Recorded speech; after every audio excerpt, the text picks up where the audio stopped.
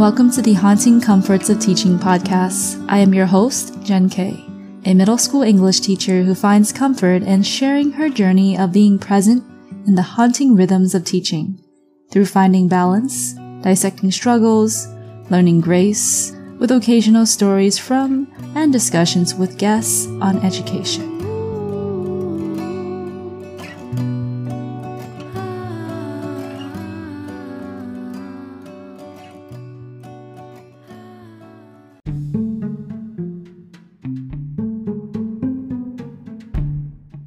Welcome to episode 15. Today I want to share my thoughts on not wearing my wedding ring as a teacher. A couple months back, a student have asked me, "Where's your ring, miss?" after I shared that I got married over the summer. Now when it comes to middle schoolers, once you open that door to your personal life, you cannot avoid more questions from coming in. It has now been almost a year since I got married, and this ring question has come up around 3 or more times, once or twice from a student, once from a dentist receptionist, and once from another teacher, which is fewer times than I expected. I would give the same spiel to them all. My ring does not fit perfectly and is loose. I am a clumsy person. I almost lost it one time in the parking lot.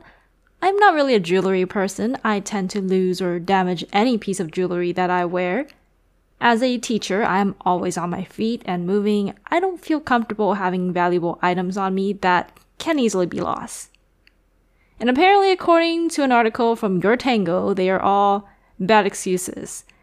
The author's responses and counter-arguments are quite aggressive and seems to assume people who do not wear their wedding rings have bad motives overall.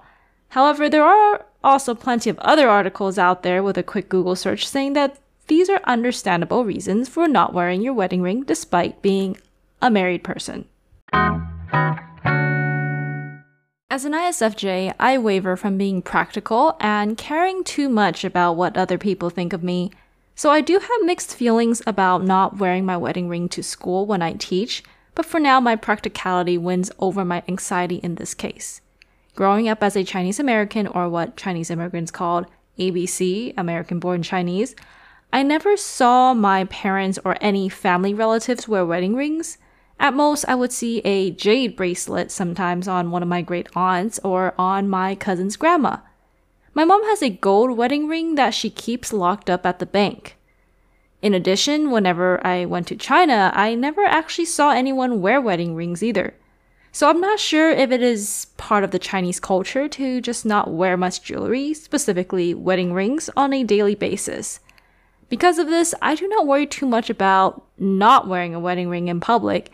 However, if I did get the ring sized perfectly the first time last year, I would be making an attempt to wear it on a daily basis.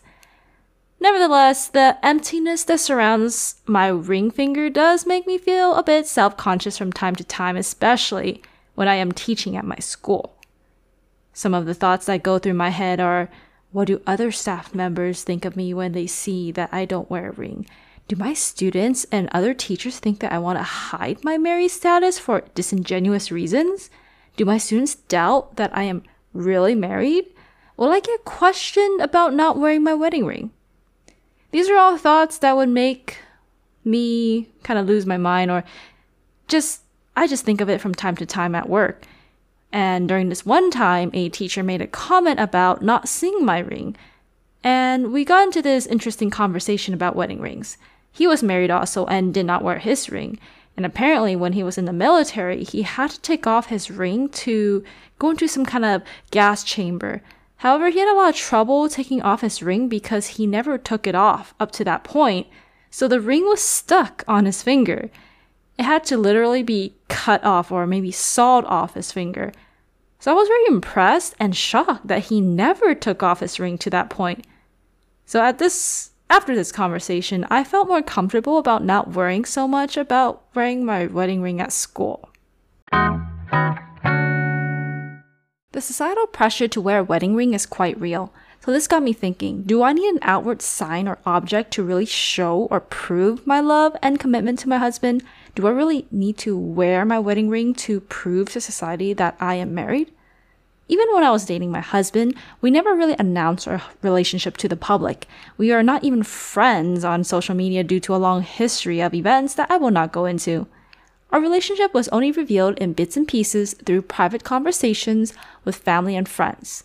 In fact, I hardly talked about having a boyfriend during the first 3 years as a teacher. I only revealed my relationship when I was asked directly about it, and I just found it very uncomfortable to talk about my relationship publicly.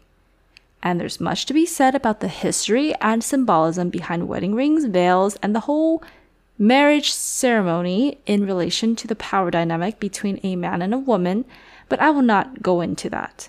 Instead, I want to dive into the connection of needing a physical object or sign to solidify a covenant or a promise being made between two parties. At the end of the day, that's what marriage is about, this promise of commitment between two people. In the book of Genesis in the Bible, or the Torah, God called Abraham to a new promised land and to be his people by making a covenant with him. In Genesis chapter 17, verse 9 to 10, it is stated, "Then God said to Abraham, 'As for you, you must keep my covenant, you and your descendants after you for the generation to come. This is my covenant with you and your descendants after you, the covenant you are to keep. Every male among you shall be circumcised. You are to undergo circumcision, and it will be the sign of the covenant between me and you.'" Now here, the common medical definition of circumcision is the cutting of the flesh, specifically the foreskin. I'm not entirely sure why God required specifically circumcision as a sign of his promise and covenant to Abraham. There's an interesting article on reasons.org called "Why Would God Command Circumcision?" that goes into the possible reasons and benefits of the circumcision. Circumcision is supposed to be a physical sign and a reminder of God's covenant that Jews would see every day. Similarly, albeit less painfully, the wedding ring is supposed to be a promise between two people that is also seen every day. There is, well, if you wear it every day.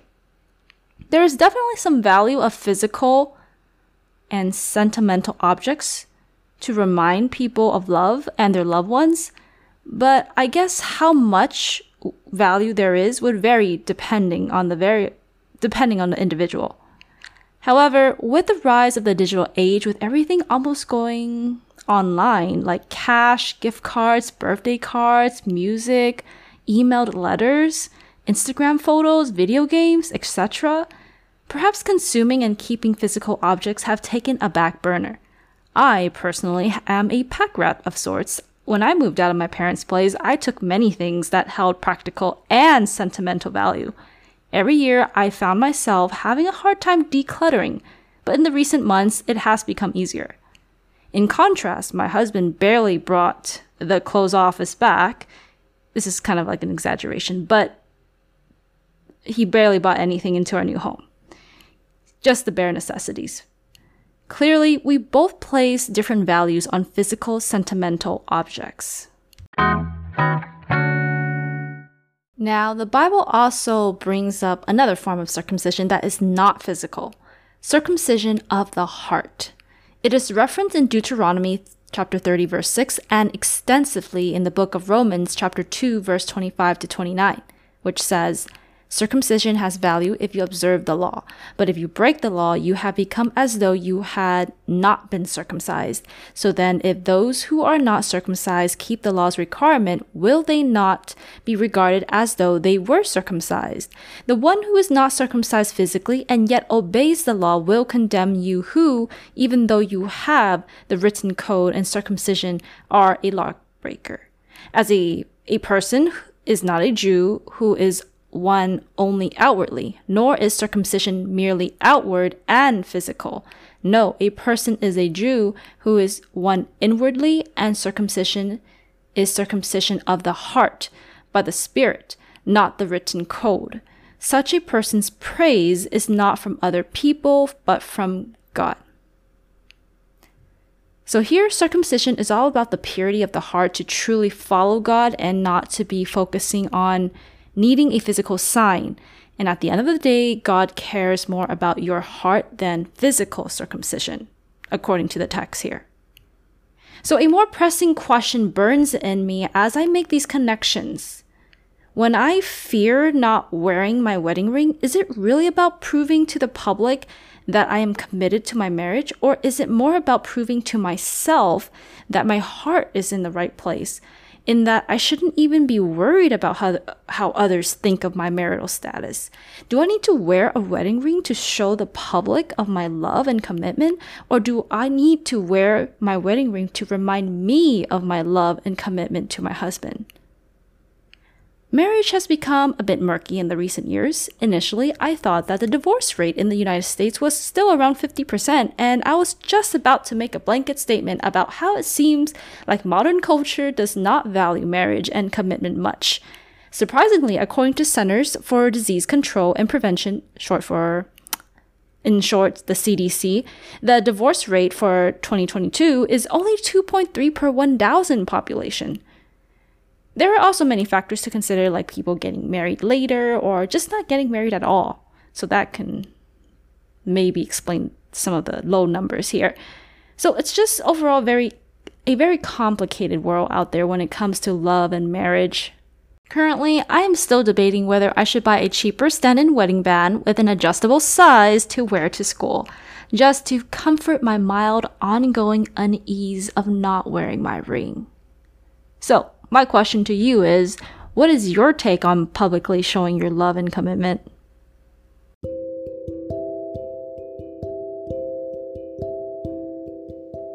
Thank you for listening to Haunting Comforts, where we come together to be present in the rhythms of teaching through finding balance, dissecting struggles, and learning grace. Follow me on my Instagram at Haunting Comforts to stay updated when I post new episodes. If you enjoyed this episode, please give a rating and a comment about what you enjoyed the most on the platform you are listening to. Thank you for your support.